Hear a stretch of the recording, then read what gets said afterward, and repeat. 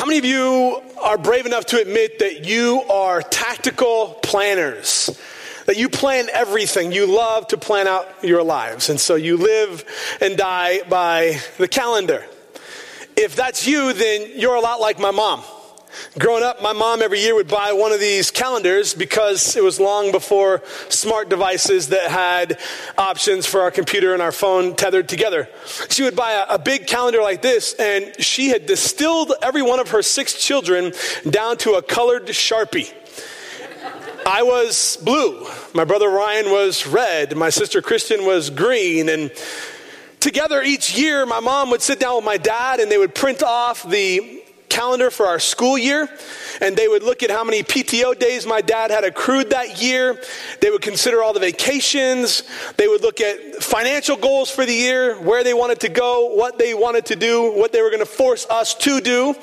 And then they would put it down on this calendar. And the master calendar, my parents had a color, and my mom was religious about every day going up to the calendar and crossing off the day before and looking at everything that we had coming up as a family together that day. Planning is a great thing. I do this every year with my own family. We sit down and we formulate goals, and we plan out goals in 5 specific areas. What we call the 5 F's: faith, family, finances. We talk about fitness and future. And we plan out these things every year, and we look at our calendar and say, how does all this tie together? And it's important. I grew up with the understanding that those who fail to plan might as well plan to fail, with a high value on preparation and readiness. And my mom's a very linear thinker, probably like most of you, where she looks at the end goal. She looks at December 31st, and then she works succinctly backwards in a form and fashion that makes sense to her from where we're starting today. Me, I'm more like Christmas vacation. I know where I want to end up, but I'm going to take several different detours, and we're going to get out of the Grand Canyon. I'm going to take a picture. All right, let's go. And we're going to get where we need to go. We're just going to stop a lot along the way for bathroom breaks and to get more Reese's Pieces and things like that are important on the journey. There's nothing wrong with planning our lives. There's nothing wrong with planning our future. I think it's a part of being responsible, good stewards of what God has given us. But here's something that God has been convicting of in me lately. And I just want to go on record up front and let you know that today, maybe more than most, I'm going to say a lot of hard things. Some things that are going to be pretty difficult and challenging to hear, at least for me. I hear often as a pastor, people will say, well, pastor, you don't have to preach at me every Sunday. I know I'm sitting there, but stop reading my email. And really what this is I'm reading my own email, a dialogue between God and me to you. I'm just inviting you into the discussion. So here's my question for us to consider today. Is there something wrong with the approach that we have where we plan out our year based on our desires, what we hope for financially, what we hope for physically, what we hope for relationally, what we hope for religiously, what we hope for in our businesses, and what we hope for in our retirements? We plan out our lives, and if you're anything like me, this was the conviction this week. I work really intentionally and very hard on planning out my life so that I can be prepared. The problem is that I find that all too often I'll plan my life, and then after I'm done planning my life based on my desires, the way that I want it to go, I will come on the back end and I'll invite God to bless my plans. I'll say, Lord, these are the things that I want to do with my life. And you need to bless it now, God. I need you. It's the proverbial, God, bless my life. Bless my plans. Bless my future. And the Lord seemingly grabbed me between the head, and he grabbed my ears and just looked at me this week and said, Andrew, you need to invite me on the front end and build your plans around my purpose for your life. Stop asking me to bless your best laid plans based on your desires. Seek first the kingdom of God and add to it everything based on where I'm leading you, because anything less is called idolatry. I was convicted this week that I live a life of idolatry all too often, and it's not even on purpose. The enemy has used tactics of the world to be prepared to lead me in the form of idolatry. I think planning is a great thing. I teach my kids to plan and prepare. But more than teaching them to plan and prepare, I need to teach them to submit to God and build their lives out of submission and obedience to the word, will, and way of God. Let me invite you up front to grab your Bibles as we're going to look at how we submit today. Today is week 9 of our Stronger series, where we're learning to grow in our faith. And I want to encourage you to turn to the book of Philippians. Turn to the book of Philippians. It's going to be 7/8 of the way through your Bible. If you don't have a Bible, I want to invite you to raise your hand. And one of our ushers is going to be glad to bring you a Bible. These leather-bound Bibles are our gift to you. We want you to keep them, and we want you to bring them every week. It's an opportunity for you not only to follow along, but for you to circle things and highlight things and take down notes and write down questions and use the Word of God as a resource, as a tool to align your life with God's Word, will, and His way. So we're going to be in Philippians chapter 2. It's about 7/8 of the way through your Bible. As you're turning there, if I haven't had a chance to meet you yet, my name is Andrew, and I'm one of the pastors here, and I'm so glad that you're here. I also want to welcome our online community. We recognize that God has given us a platform much bigger than ourselves here, and so thank you for those of you who are faithfully involved every week. If you get the chance to come and check out what God's doing here at our Blair campus, we would love to invite you to do that as well. 9 weeks ago, we started this series, and it was predicated on the idea that this year we want to grow. We want to grow in our knowledge, and we want to grow in our understanding, and we want to grow in our faith. All of the things that Alex and I talked about with Right Now Media. So in order for us to grow stronger in our faith, we wanted to talk about some spiritual disciplines that we can add to our lives that will help us grow in knowledge, in understanding, and in practice. We started week 1 with the spiritual discipline of study, or studying God's Word. And I said that everything we do in this series will be predicated on the importance of studying and knowing God's Word. Week 2, we looked at the spiritual discipline of prayer, specifically the Lord's Prayer, when the disciples came to Jesus and said, "Teach us to pray." And he says, "Our Father who art in heaven, hallowed be thy name. Thy kingdom come, thy will be done." And we talked about prayer not as a religious practice, but as a lifestyle. The third week of this series, we looked at meditation. And unlike Eastern religion and mysticism that says you need to clear your mind, Christianity and faith in God actually says we are called to fill our minds, to meditate on the laws and the precepts of God. The fourth week, we looked at solitude, and we determined in Psalm 46:10 that we're called to be still and know that He is God, regardless of our circumstances or our surroundings, that being still or solitude isn't about a place, but it's a position of the head and the heart. After solitude, week 5, Pastor Richard taught us the spiritual discipline of confession, what it means to confess to one another, what it means to confess to God, and how to manage confession as a spiritual discipline. Week 6, Kevin Barnhill, one of our elders, taught on the spiritual discipline of service, the act or action of serving others so that we can grow in our faith by the fruit that we exhibit. And then 2 weeks ago, Pastor Iki Soma, senior pastor of City of Refuge Church in Houston, Texas, who is also our Step Up Conference, men's conference speaker, did an amazing job teaching us on the spiritual discipline of secrecy, and specifically in 3 areas, in prayer, in fasting, and in giving. And he says, whatever you give, whenever you fast, whenever you pray, don't let your left hand know what your right hand is doing. And it's all about motives. It was all about our intentions. Then last week, we looked at simplicity. And I said that in this series, all the spiritual disciplines that we're going to examine are about adding an element to our lives that will help us grow in our faith, with the exception of simplicity. That simplicity was actually addition by subtraction. By removing distractions, by removing clutter in our lives, it actually helps us grow stronger in our faith. And there's been a lot of questions about how we can practically address this simplistic lifestyle in our lives. We talked about how it's not poverty, but simplicity. They're different. And so I'm actually doing some background behind the scenes work on simplicity, and I plan to share that with you hopefully this week or the next 2 weeks, about ways that we can apply simplicity to our lives so that we can grow stronger in our faith. And today, church, we are looking at the spiritual discipline of submission. I want to share with you 2 quotes, two thoughts from Richard Foster, who authored the book, The Celebration of the Disciplines. The celebration.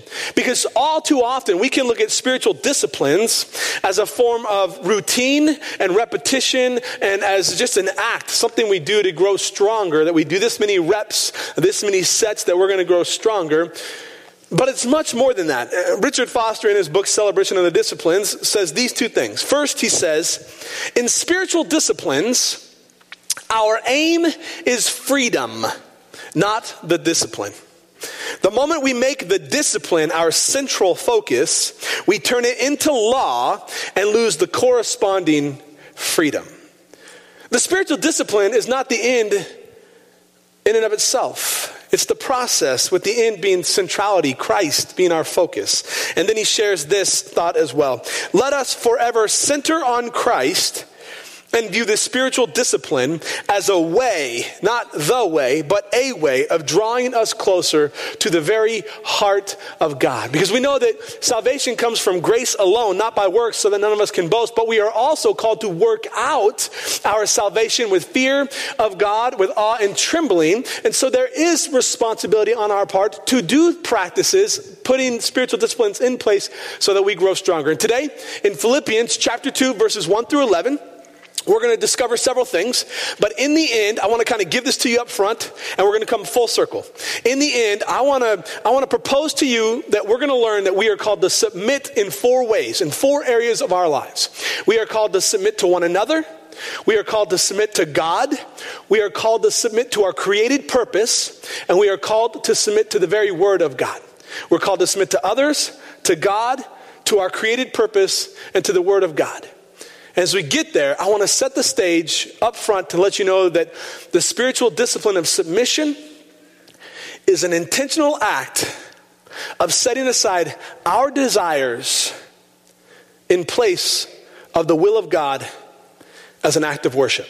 The spiritual discipline of submission is an intentional act of setting aside our desires, our best laid plans, in favor of God's will in our lives as a spiritual act of worship. So with your Bibles open to Philippians chapter 2, let's open with a word of prayer and jump in. Father, thank you for this morning. Thank you for our church. Thank you for this platform that you are entrusting me with this morning to share from your word. And I pray that as we lift your name up, that you would draw all of us unto yourself. I pray this morning for the ability and the strength to preach with authenticity and with integrity. I pray that the words of my mouth and the meditations of our hearts would be pleasing to you, that they would be acceptable to you. Oh, Father, in your name we pray. Amen. The Apostle Paul is writing from prison, and not just prison. He's actually chained, he's bound, he's handcuffed to a Roman guard at all times. And he writes this letter to the early church in Philippi that are learning as they grow in their faith. They haven't arrived. These are followers of the way, and the reason they're called followers of the way is because Christianity as a term of identity has yet to be introduced. What they do know is that Jesus says, I am the way, the truth, and the life. Anyone who follows me, I'm the way, I'm the one. You need to come follow me.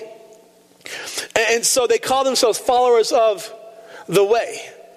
This is written about AD 61. So there's a lot of faith forming going on. And the Apostle Paul recognizes that in the early church, they need spiritual disciplines. They need to learn to grow, not only as individuals, but you're going to see here in just a moment that he actually writes this letter to the church collective. He writes 2 different ways. He writes multiple times in first person to an individual to say, you need to individually evaluate your heart and examine your life.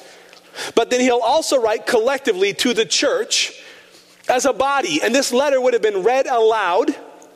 People would have come and they would have heard this in the form of worship, similar to what we're doing today, where Sunday through Friday, they were worshiping in homes and they were experiencing life together, which we're going to talk about next week. But on Saturday, they would come together under the instruction of the rabbi, and they would have public reading of scripture, and they would go through the celebration of spiritual hymns and songs and praises, and they would go through an opportunity of an intentional worship time. So this letter that I'm going to read to you today would have been read aloud out to the church collective with the intention of both individual examination as well as collective understanding. The first verse, the Apostle Paul is going to ask 4 rhetorical questions that deal with 5 different characteristics of the Christian attitude in the church. Let me say that again. The first verse, Philippians 2:1, the Apostle Paul is going to ask 4 rhetorical questions dealing with 5 characteristics or DNA of the local church. And he asks this in the form of rhetoric or a rhetorical question, assuming up front that before he suggests these things, that he already knows the outcome, that he has already arrived at the answer, that they are in fact doing these things.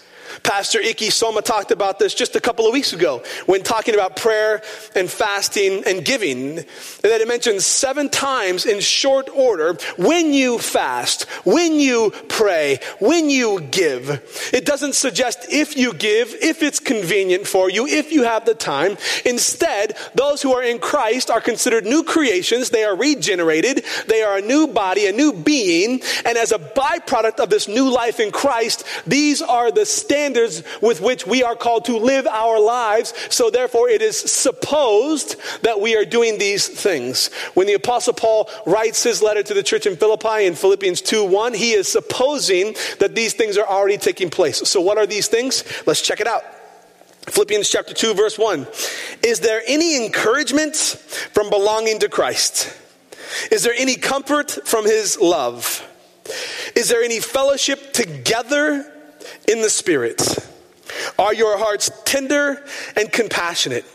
Here are the 4 rhetorical questions. The 5 characteristics of the body of believers, the local church, is that we are to encourage one another because we belong to Christ. That we are to comfort one another in light of the agape love that we get undeservedly and for eternity because of Jesus. That we are to fellowship together in the Spirit of Christ, where that creates unity of the body. And that our hearts are to be tender, in other words, soft and malleable, pliable, ready to be moved, and compassionate, demonstrating compassion for others. These are the 5 characteristics that the Apostle Paul draws out within the local church that says, I'm assuming that you guys are already doing these things. I'm assuming that you encourage one another because you belong to Christ. I'm assuming that you're going to comfort one another because you've been comforted by the agape love. I'm assuming that you're going to have fellowship together in the Spirit of the Lord. I'm assuming that your hearts are going to be tender and pliable. And I'm assuming that you are going to demonstrate compassion to others. Assuming then that these are the 5 characteristics of the church, the Apostle Paul is going to make a plea. This statement that we're about to read, it says in the New Living Translation, the word is then, but it should say either therefore or because you're a part of the body of believers, because you're a part of the church, because you are tenderhearted and compassionate, because you are comforting others in the agape kind of love that comes from Jesus. Because of that, look at what he tells us. Make me truly happy by agreeing wholeheartedly with each other, loving one another, and working together with one mind and purpose. Working together would be a great sentence to circle, or part of the sentence to circle, because I would argue that the greatest adversary against submission within the church is working together. We're going to learn here in just a moment about considering others better than ourselves and what that looks like. Here's what I want us to know, and I talked about this with some of our staff. As much as I don't want to address what I am about to address, I have no other option but to address what I have to address because it's straight from sola scriptura, straight from the Word of God. What the Apostle Paul is writing about here is church splits. He's addressing church splits. He's addressing the body of believers. And he's saying that as you demonstrate these 5 characteristics of every believer in the collective body, the ecclesia, or the gathering of believers, as you come together, he says, then make me truly happy by agreeing wholeheartedly. The word wholeheartedly there represents 3 different things: mind, will, and emotion. Mind, will, and emotion. He's not suggesting that we submit our opinions or our thoughts, or that we somehow no longer have our own ideas. Instead, what he's saying, if you look at 1 Corinthians chapter 12, is he's saying, in light of the fact that when you come into Christ, you're a new creation, each one of you, when you have the indwelling of the Holy Spirit, has been gifted by the Spirit of God according to his desire and to his will, a unique spiritual gift. And these spiritual gifts individually come together collectively like the human body. They work where we have some ears, some eyes, some arms, some feet. They come together collectively. They have different responsibilities, but with the same common goal, and that is a healthy life. In the church, that is my goal for us, that we experience a healthy, life-giving, life-breathing church.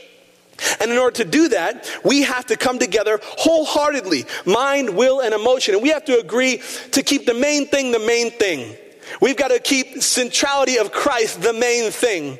We've got to recognize that at the foot of the cross, and by cross, I mean at the act of Jesus on the cross, that all things are equal, that it's a level playing field. That is the centrality of Christ is what we can agree on. We don't have to agree on what the color of the carpet is for us to be the church. We don't have to agree on what time the service starts. We offer 3 services for your convenience. We don't have to agree even on whether you think Pastor Andrew should shave his head or let his hair grow out and pretend that he's not bald and try to cover up the bald spots because he's incredibly bald. I'm not asking us to agree. What I am suggesting is that we are called collectively to focus on the centrality of Christ in our lives and exhibit 5 characteristics of a growing, healthy church. And it all requires submission. Make me truly happy by agreeing wholeheartedly with each other. Loving one another, and here it is. That loving word is the same word that Paul uses when he says, is there any comfort from his love? It's the same word. It's agape. It's an unending love that is without merit, that's not deserved, but it's given freely and generously for all of eternity. And working together with one mind and purpose. Next week, I am so excited for next week's spiritual discipline. I'm so excited for next week's sermon. I am talking about the spiritual discipline of community. I'm talking about the spiritual discipline of being the church. That the church isn't me, and it's not this building, and it's not the motions that we go through on Sunday. That it is so much bigger and so much more important than that. But what we do here matters. What we do here is important. And when we come together, we have to agree wholeheartedly with the centrality of Christ. We have to work hard to get along, loving one another, and working together with one mind and purpose. When we don't work together with one mind and one purpose, when we superimpose our own will and our own desires and our own expectations on others, it leads to division, and division in the church leads to devastation in the community. Division in the church leads to devastation in the community. I'll tell you what, don't take my word for it. Let's look at what the Apostle Paul says in verse 3.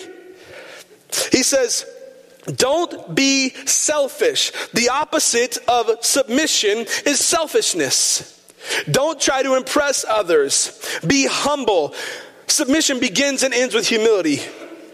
Be humble, thinking of others as better than yourselves. This is so detrimental. We look at it, and most of us, if not all of us, collectively would agree that this is a foreign concept. Yet if we would learn to consider others better than ourselves, and it's so simple, it creeps up in some of the most innocent ways. For example, active listening is an art form that is all too gone for most people.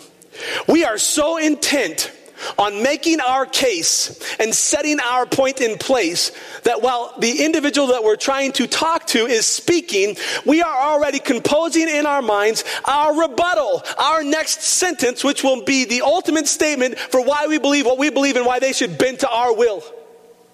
If we're honest, when we go about planning our lives, when we go about decorating the calendar of our lives with our finances, with our friendships, in our future, with our faith, all of it, when we go through decorating, we then spend a majority of our energy.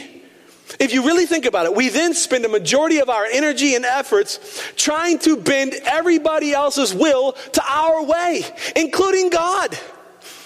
When we invite God on the back end of our planning, instead of submitting to him on the front end, and we say, God, now bless this, what we're saying is, God, would you submit to my will? I'm superimposing on you what I want for my life. And when you do that, it causes division.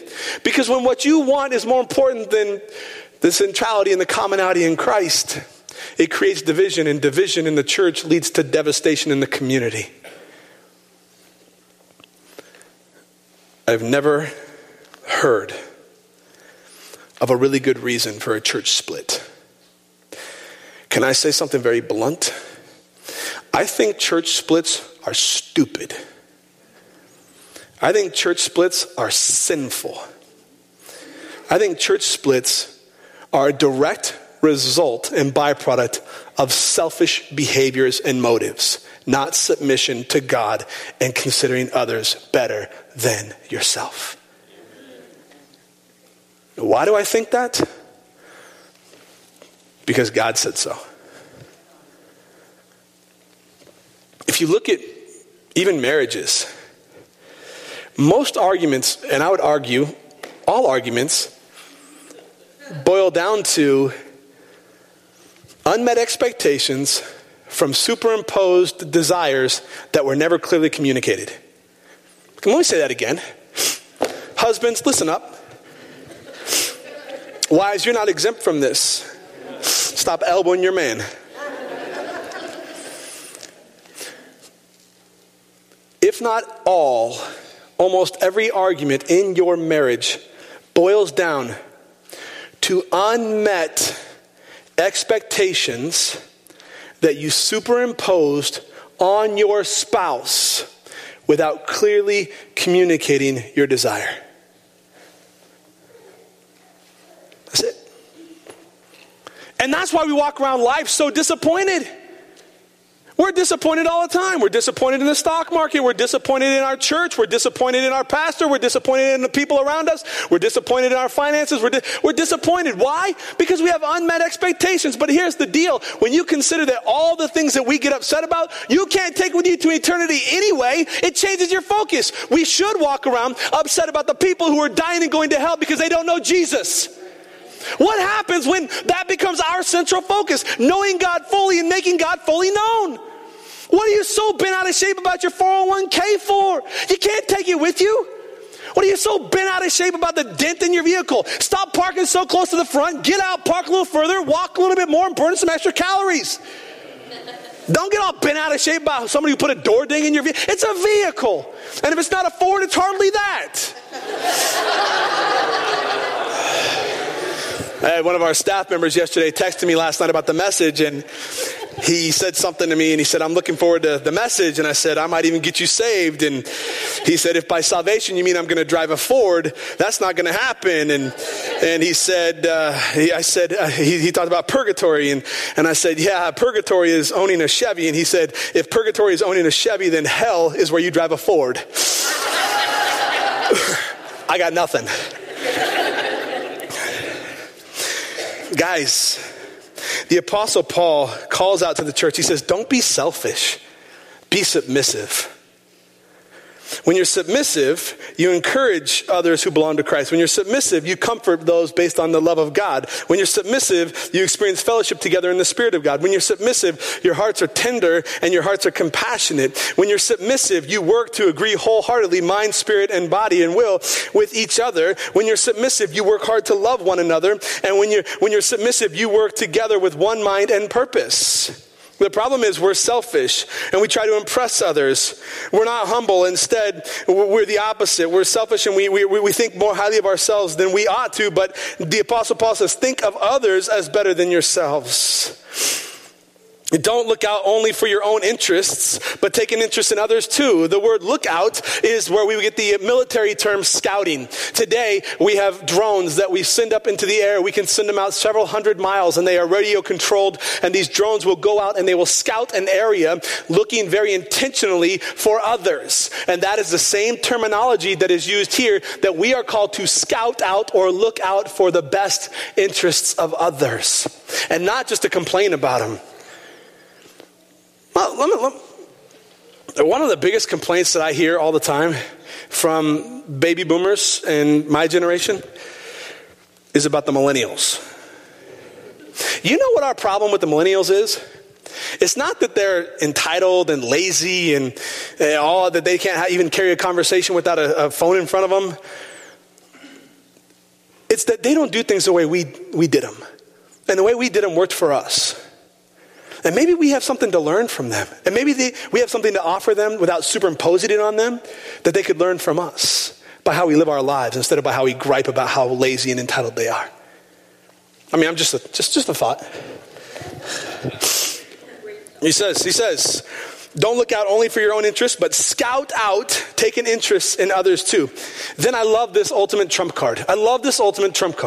This is when your kids come to you and say, why? And you say, because I'm your parent.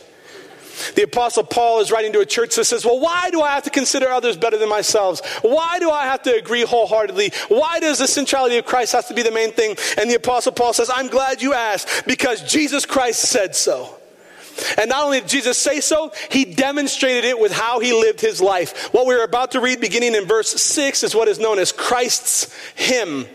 This is where collectively as we come together as a church, when this was read in the early church, it would have been accompanied by a musical instrument and it would have been sung as an act of worship. It was not just theology and doctrine that was being taught, but they were collectively agreeing on it and celebrating together what they were going to read. So let's work through Christ's hymn together and let's imagine that we're worshiping God because of these things. Check this out. There's so much in this that I want to unpack, but we don't have all the time for today. Verse 6 is the introduction of the Trinity. If ever anyone asks you, arguably, to demonstrate or define or explain where the Trinity exists in Scripture, look no further than Philippians chapter 2, beginning in verse 6, where we are introduced to God the Father, God the Son, and God the Holy Spirit, all three individual, yet all three one and the same. Beginning in verse 6, it says, though he, Jesus, was God, Yahweh, Creator God, he, Jesus, did not think of equality with God as something to cling to. He set aside his own desires for the will of God. There's a language that we're going to learn about here, which is the word poured out. It's the idea of being poured out as a drink offering. Here in verse 7, instead of thinking of equality with God as something to cling to, instead, Jesus gave up. There it is. That word gave up, or that term gave up, literally means to pour out as a drink offering his divine privileges. And if you want a great example of where this takes place, it takes place in the Gospel of Mark. Jesus is in the Garden of Gethsemane and he says, Father, I would that you would take this cup from me. I am about to die. I am about to lose my life so that the world may gain theirs. And he says, Father, if you will, I wish you would take this cup from me. That word cup is the idea that his life is going to be poured out as a drink offering. Here it is again. He says instead he gave up, or he poured out his divine privileges when Jesus says, yet not my will, but yours be done. He doesn't superimpose his will on God. He obeys and submits to God's will. And it says that Jesus took the humble position of a slave. He took it. It wasn't superimposed upon him.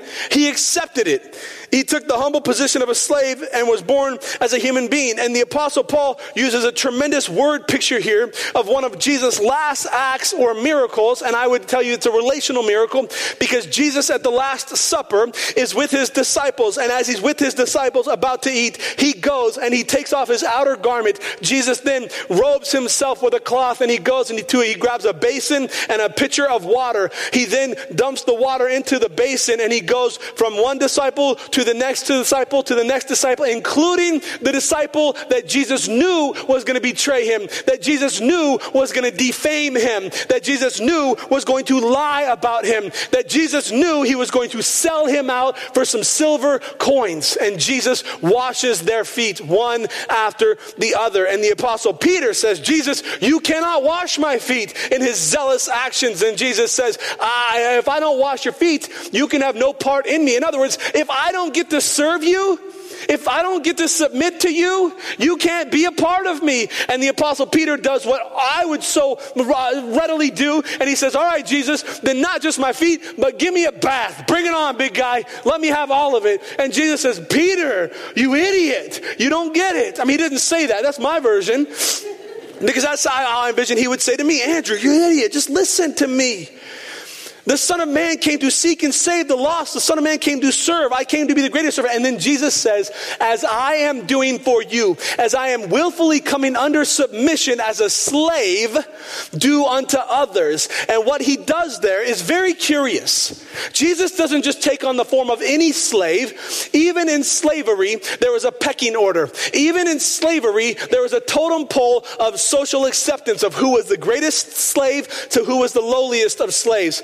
The individual that was lowest on the totem pole or pecking order in the slave system was the individual that would have to stand at the ready at the door. And when a visitor's guest would enter from outside, where they had been sweating from the hot sun and collecting dust from the rocky ground, the rocky soil, the dirty soil, their feet then would come in. They would be crusty, full of mud and sweat and bacteria and disgust and whatever comes with that culture. They would have to take their outer garment off, wrap a robe around themselves, pour a pitcher into a basin, and literally scrub clean the feet of every guest that came into that home. Jesus didn't just run to the kitchen to bring out the dinner bread. He wasn't just there to refresh their beverages. Jesus said, I came not to be served, but to serve. I submit myself not only to God, I submit myself not only to God's ways, but Jesus literally says by word and deed, I came to submit myself to you in the form of slavery. If Jesus, Lord of all creation, in the Old Testament, the word is Yahweh, Creator God. And in the New Testament, which we're going to learn about here in just a moment, the same word, different name, draws same meaning. It's the Creator God. If Jesus, Creator God, came to seek and save the lost so that he could serve us by submitting to us, how much more, church, should we in humility consider others better than ourselves, set aside our own desires, stop superimposing everything we want on the world around us, including God, and start serving. We've got to start submitting, all of us, and stop with the attitude of entitlement that we somehow need to be served. The Apostle Paul says he humbled himself. He was born a human, verse 8. And when he appeared in human form, he humbled himself in obedience to God and died a criminal's death on a cross. Church, I wasn't going to touch this either, but I don't have a choice. I would encourage you to do yourself a favor. Sandwich between the word cross, it says, and died a criminal's death on a cross. Would you circle that word a, please? That description. So many of us get so worked up for all the wrong reasons, even in our religion, because we superimpose what's important to us on everyone around us. And the cross is one of those issues where people will look at it and say, we have to celebrate the cross. The problem with celebrating the cross is nowhere in the entire Bible is the cross celebrated. Nowhere in the entire Bible is there even mention of a specific cross. There was no ornate cross. It was just another cross. It was just a cross. Nowhere in Scripture are we called to, we don't even see people recognizing the cross as a religious symbol until the 2nd century. We're getting worked up over the wrong thing, church. Jesus, when you think about it in context, it would be no different than us wearing an electric chair around our neck today, or celebrating a noose around the church, or celebrating euthanization, a table with some IV bags that have loaded with different chemicals that would take someone's life. All the cross was a means of torture, of capital punishment, and it was reserved for those who were most egregious in their convictions. Jesus could have died any number of ways.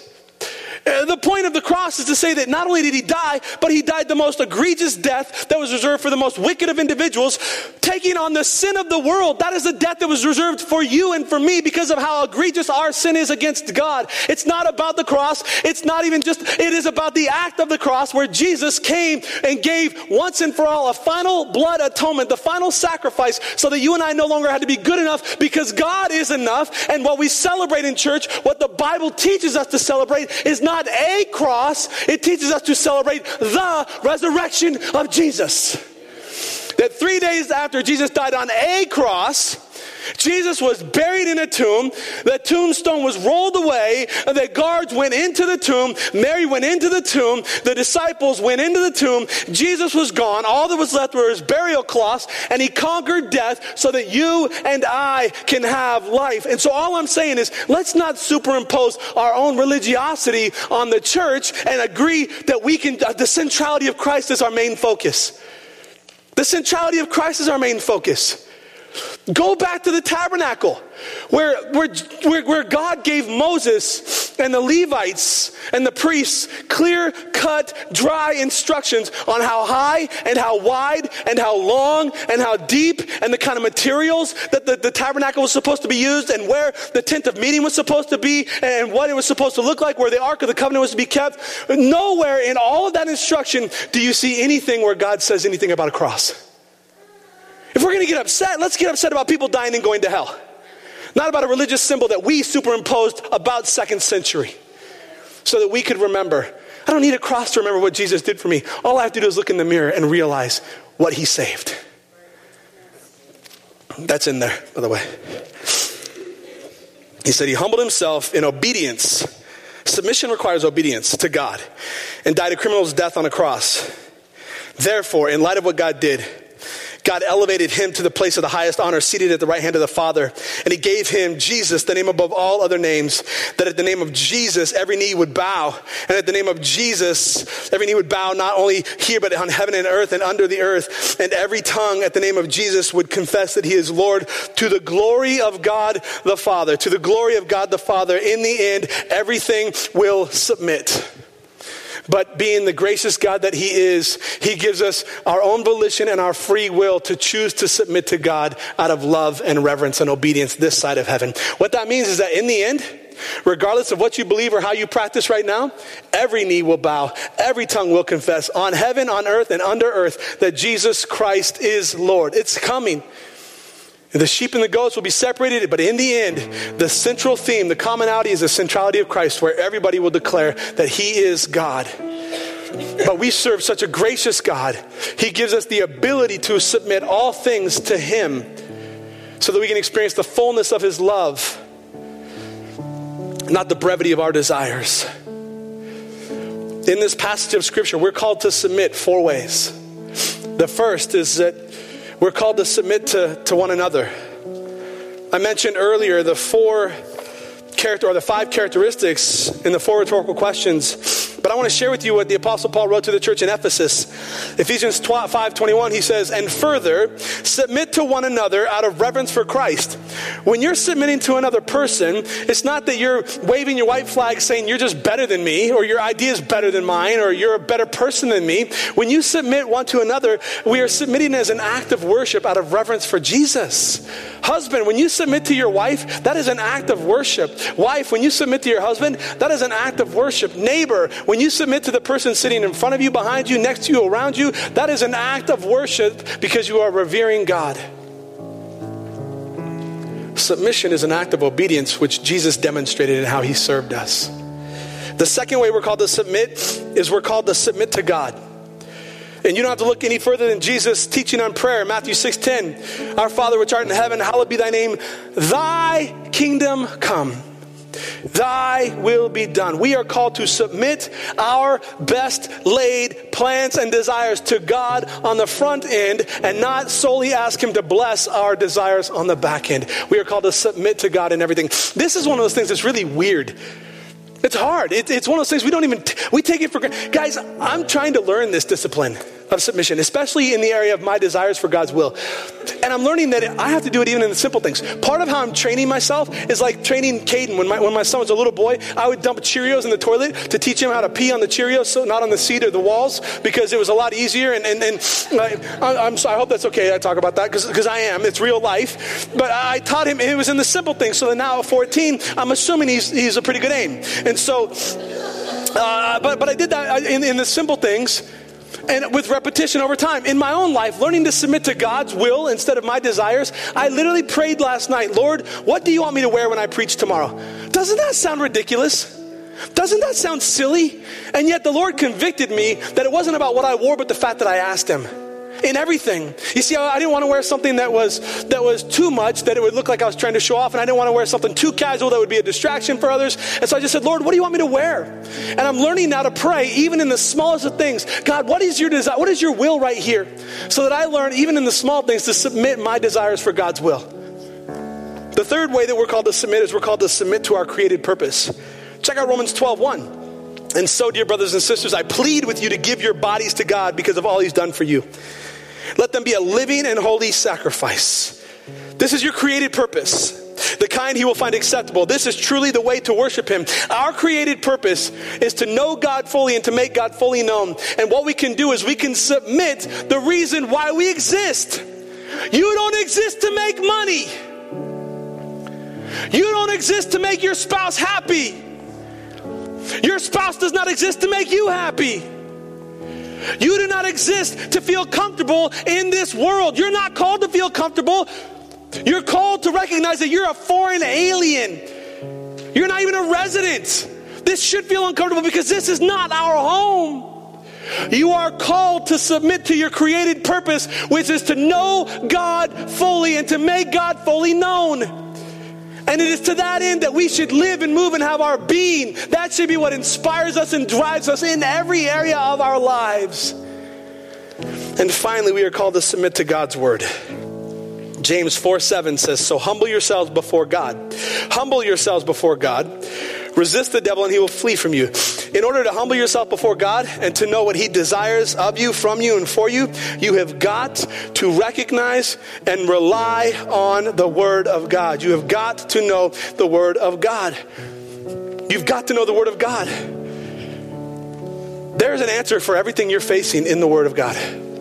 You want to know how to live the fully surrendered life? You got to know the word of God. I told you from week 1, everything we talk about is going to be predicated on the study of God's word. So here's what I'm challenged with. Here's what I'm asking myself. Here's what the Lord has laid on my heart. And I want to ask you, because I feel it's an act of obedience that God is calling me to. And the question is this. What area of your life do you need to fully submit to God today? What area? I mean, I just heard somebody say it, and I totally agree that all of it. You're right. We absolutely need to fundamentally submit our entire lives to God. But I think the Lord is speaking to my heart even more intensely to say, Andrew, you submitted to me in this area, in this area, in this area, but I still don't have all of you. What area do you need to submit to God this morning? What area is God calling you to submit so that you can grow in your faith? So that you can grow in your knowledge? Do you need to submit to others in humility, considering them better than yourself? Do you need to submit to your created purpose? Do you need to submit to God? Do you need to submit to his word? What area? Your finances. Church, I don't know how else to say it. We are growing as a church. We have had another 20 people come to faith already this year. It's tremendous what God is doing. We've given away almost 600 Bibles. It's tremendous what God is doing. Yet, I just want to encourage you, as the church grows, the average, we have on average a week between 600 and 800 people who attend our church. Between 600 and 800. About 500 adults on average with about 130 kids. And then workers throughout the building. And that doesn't include Wednesday night where there's over 100 youth every week and over 100 kids involved in Awana. We're somewhere between 600 and 800 people. Every week we only average 61 people who give anything to the church. That is 10%. 10% of anybody in the church is giving to the entire church. What that tells me, if I'm using numbers as just a metric, is that most of us haven't yet submitted our finances to God. And I know that's not comfortable to hear. As a pastor, it's even taboo to talk about. I don't know why. Jesus talked about money more than he did heaven and hell combined. If you have yet to fully submit your finances to God, you're literally being chained and bound by finances. And the Bible says that man cannot serve both God and mammon. You can't serve both God and money. Surrender it today. How about your desire to always be right? Surrender it. You don't always have to be right. Even when you're right, you're wrong when you always think you're right. Surrender it today. Learn to listen better. Learn to love more intentionally. Where do you need to surrender today? Let me invite you to stand to your feet, church. Every one of you, please stand with me to your feet. I have a very intentional invitation that I want to make to you this morning. I need you to pay close attention. Do not allow distractions to creep in. What I am about to share with you is the most important thing that you will ever hear in your life, and that is simply the gospel. God loves the world so much that he gave us his son, born in the form of a Virgin Mary, that he came and lived among us for over 30 years, lived a spotless, blameless life, and he took on death, even death on a cross, in our place, where we, for all of our burdens of sin, were separated from God, because God can have no part with sin. Jesus stepped in our stead and he said, I will take on the sin of the world, all sin for all time, for all people, and I will take that, I will bear that burden. And Jesus was put to death on that cross. His last words, Father, forgive them, for they know not what they do. Into your hands I submit my soul. Even in his last breath, Jesus was submitting. He was submitting to God, and he was submitting for you and for me. He says, Father, forgive them, for they know not what they do. Into your hands I submit my soul. And he took his last breath. He was buried, and 3 days later conquered death, as prophets before would foretell of. He would fulfill prophecy, conquering death, that we might have eternal life. And there is a guaranteed promise that Jesus is coming again, and upon his return he will call all people unto himself, that at the name of Jesus every knee will bow and every tongue will confess, on heaven, on earth, and under earth, that Jesus Christ is Lord. And we will experience an eternity where there is no more sorrow, no more weeping, no more gnashing of teeth, no more brokenness, no more division that leads to devastation, that Jesus will be our all and all, and we will know no more pain and suffering. We will know nothing but the glory of God, and we will celebrate a life of worship, singing, holy, holy, holy is the Lord God Almighty, who was and is and forever will be, and will be reunited with others who have called upon the name of the Lord for all eternity. That is our created purpose, to understand and accept that. And so here's what my invitation for you this morning is. If you have never called upon the name of the Lord, if you've known religion but you've never entered into a right relationship with Jesus, where you fully submitted, not just admitted. Listen, there's a difference. Alex, there's a difference between admitting that there's a God and submitting your life to Jesus. If you've been going through life just admitting that there's a God, but you have never submitted your life to Jesus, I declare to you this morning that today is your day of reckoning. Today is your day where you no longer just admit that there's a God, but you submit to Jesus all that you are and all that you have. So with every head bowed and every eye closed, not because this is super spiritual, but because I want to eliminate distractions, even you who are watching online right now, I pray that you will examine your hearts. If you have never submitted your life to Jesus Christ as Lord and as Savior, if you have never entered into a right relationship with Jesus Christ, you have gone from one empty well after the next, from one cheap imitation after the next, trying to find fulfillment only to be left void of any sustenance in life. If today you want to know eternal security and salvation by way of submission to Jesus, you want to give all of yourself to Jesus, I want to invite you to be courageous by raising your hand so that I can pray with you. If you want to make Jesus the Lord of your life, I invite you to raise your hand right now, right where you are. Praise God. Amen. I see that hand. I see that hand. I see that hand. I see that hand. I see that hand. Praise God. I see that hand. I see that hand. Amen. Romans 10:9-10, Paul says that if you believe in your heart, that if you confess with your mouth, you will be saved. So I'm going to ask you to pray this prayer of agreement with me. I'm going to pray. And if you agree that this is in fact what you're submitting your life to, then at the end, I simply invite you to make these words concrete in your heart. Make it a declaration by saying amen. Heavenly Father, I admit that I'm a sinner who needs to be saved by grace. I admit that I've gone from one cheap imitation and one empty well after the next, searching for significance. I recognize that for far too long I've admitted that there's a God, but I've not submitted to you as Lord in my life. And Father, today is my day. I choose to make you Lord of my life. I give my life to you, Lord. I give myself to you, Lord. All that I am and all that I have is yours. I give it to you, Father. Redeem me unto yourself. I pray in Jesus' name. And for the others, Lord, of us who have not fully surrendered our lives, where we're holding on tightly to something, money or relationships or possessions or best laid plans, Father, I pray that you forgive us for not trusting you entirely and completely, and that you would teach us to surrender fully and entirely. In Jesus' name, in Jesus' name. I need you to know, church, that it is hard sometimes to see from the stage because of the bright lights, but I know that at the invitation of making Jesus Lord of your life, there were no less than 6 people who raised their hands publicly that they are declaring Jesus Lord of their life today. Praise God.